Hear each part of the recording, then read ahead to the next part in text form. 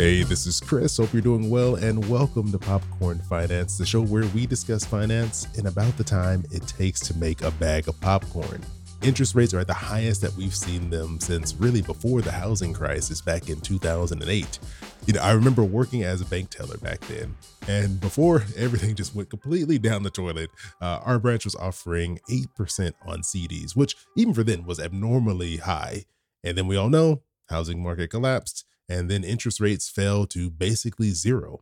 But that was 16 years ago, which is crazy to say. And I was barely even an adult. I've been an adult for like 3 years at that point. And I bet many of you have never really lived much of your adult life with interest rates that actually meant anything. So it makes sense that many of the savings products out there, they were never really that attractive, right? Because investing always seemed like the more interesting option because look how much more money you could earn.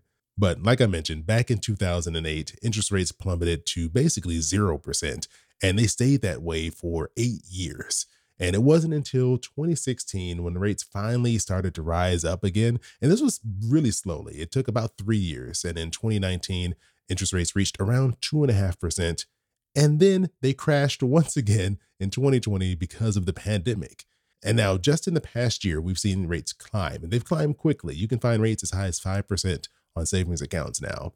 The Federal Reserve, which sets interest rates, they've actually moved rates higher than they were at their 2000s peak back in 2007.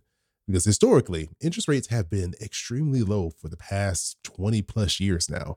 If you look back between the 70s and the 90s, the majority of those years saw crazy high interest rates, which is probably why the baby boomers in our lives, they love savings accounts, right? Because they were great back then. You were earning some really good interest rates.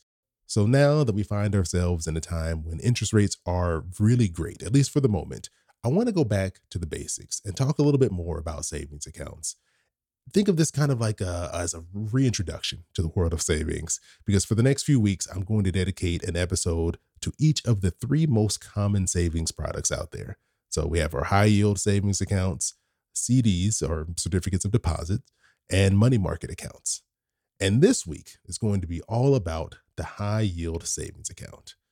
Now, this is a long name for an account, and it does get tiring saying high yield savings account over and over again.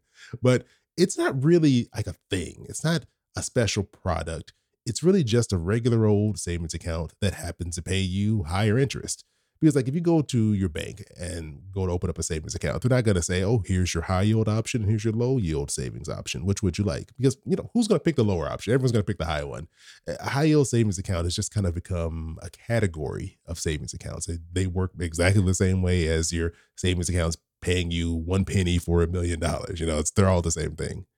The words high yield, they just refer to the fact that you're earning more money in these accounts. The word yield is just another way of referring to the percentage that you earn in these accounts. So don't let that word intimidate you. Okay, let's take a quick break because when we get back, I want to dive into the history of savings accounts.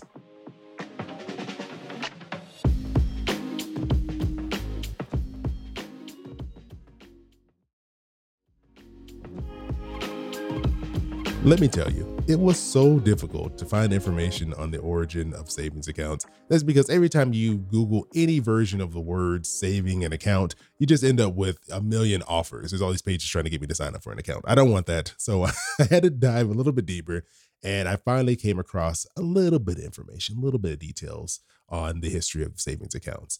So I did a little bit of digging and I actually came across some helpful information. So here's what I found. Historical records show that the first time people were paid interest for putting money into a bank was when the Bank of England was founded back in 1694. And this was according to the good old encyclopedia. I haven't really pulled out one of those since elementary school. But it went on to talk about how back in 1688, the British government's finances were just in horrible condition. King William III was engaged in an expensive war with King Louis XIV of France. And after William spent all his money up, he had borrowed a bunch of money, he spent that too. He went to the government and he asked them to just find a way to raise more money. So Parliament, they passed a bill that allowed for the creation of a government-run institution that they called Governor and Company of the Bank of England. And with this bill, it allowed the citizens to deposit their money into this new bank, and that money then got loaned back to the English government, essentially the king.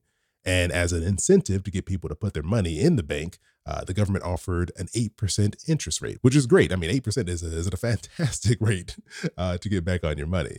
So now if we fast forward to the early 2000s, we see the rise of the online bank here in the US.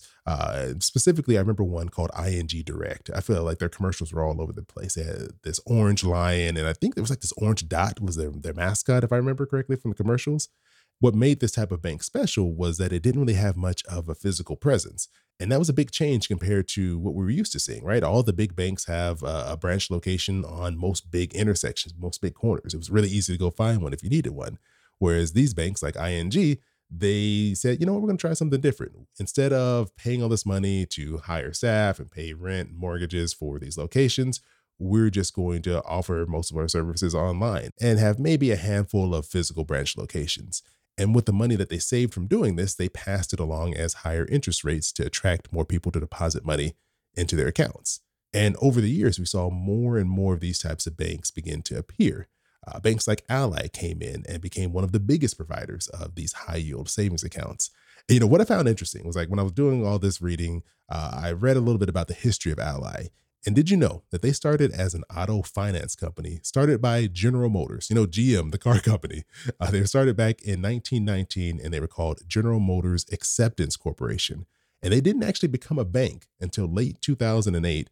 And then they changed their name to Ally in 2009. Just a little bit of extra information there because I found that fascinating. We also saw a lot of companies that we probably view as credit card lenders get into the high yield savings account game, like American Express, Capital One, Discover. They all started making these types of accounts available because there was no need to open a bunch of physical branches, right? It had already been proven that people have no problem having an account that you mainly just manage online. So now that we know what a high yield savings account is and how they got their start, how should we be using them? And I want you to think of these three words: short-term savings. This is the focus for the high yield savings account. This is going to be where you put money that you're not going to need anytime in the near future, right? And think of savings as not for retirement or your kids' education. Those are goals that you're saving for that are like years, decades out into the future. We want to focus on the shorter term things like emergency funds, saving for a big purchase like a car or home repairs, or even for a vacation. That's what you want to use a high yield savings account for, because you don't want to risk investing any of this money, because the moment you need this money might be the time when the stock market is doing horrible. And that can mean that there's not enough money available because the values have dropped, or you end up selling the stocks that you own in these accounts at a loss, which you don't really want to do if you can avoid it. When it comes to what interest rates you should expect from your high yield savings accounts, I'd say right now, as of January 30th, 2024, because the rates are going to change constantly, but I say as of right now, you want to look for at least like 4.3% on these high yield savings accounts. And you can even find rates as high as 5.1% if you're looking around. Bankrate.com actually keeps a pretty good up-to-date list of the highest interest rates that you can find. But just keep in mind that most websites that let you know the top interest rates, they tend to favor banks that pay a commission when you click on the link. So you tend to find similar banks on most of these lists. And then also several banks can get left off of these lists as well. Ally Bank is actually one that usually is left off, and they're one of my favorites because they have a pretty good track record. This is not sponsored. I do not get paid anything for saying this. It's just one that I typically recommend to people because it's easy to set up. And so far, I've not heard of any real controversy. So I think we're okay. But the key is, don't stress yourself out about this, right? Don't go around trying to chase the best interest rates. Just find a bank that works for you, that's paying a decent interest rate, and you'll be fine. So that's it for our episode on high yield savings accounts. Let me know if you have any questions, any thoughts, any comments that popped into your mind as you were listening to this.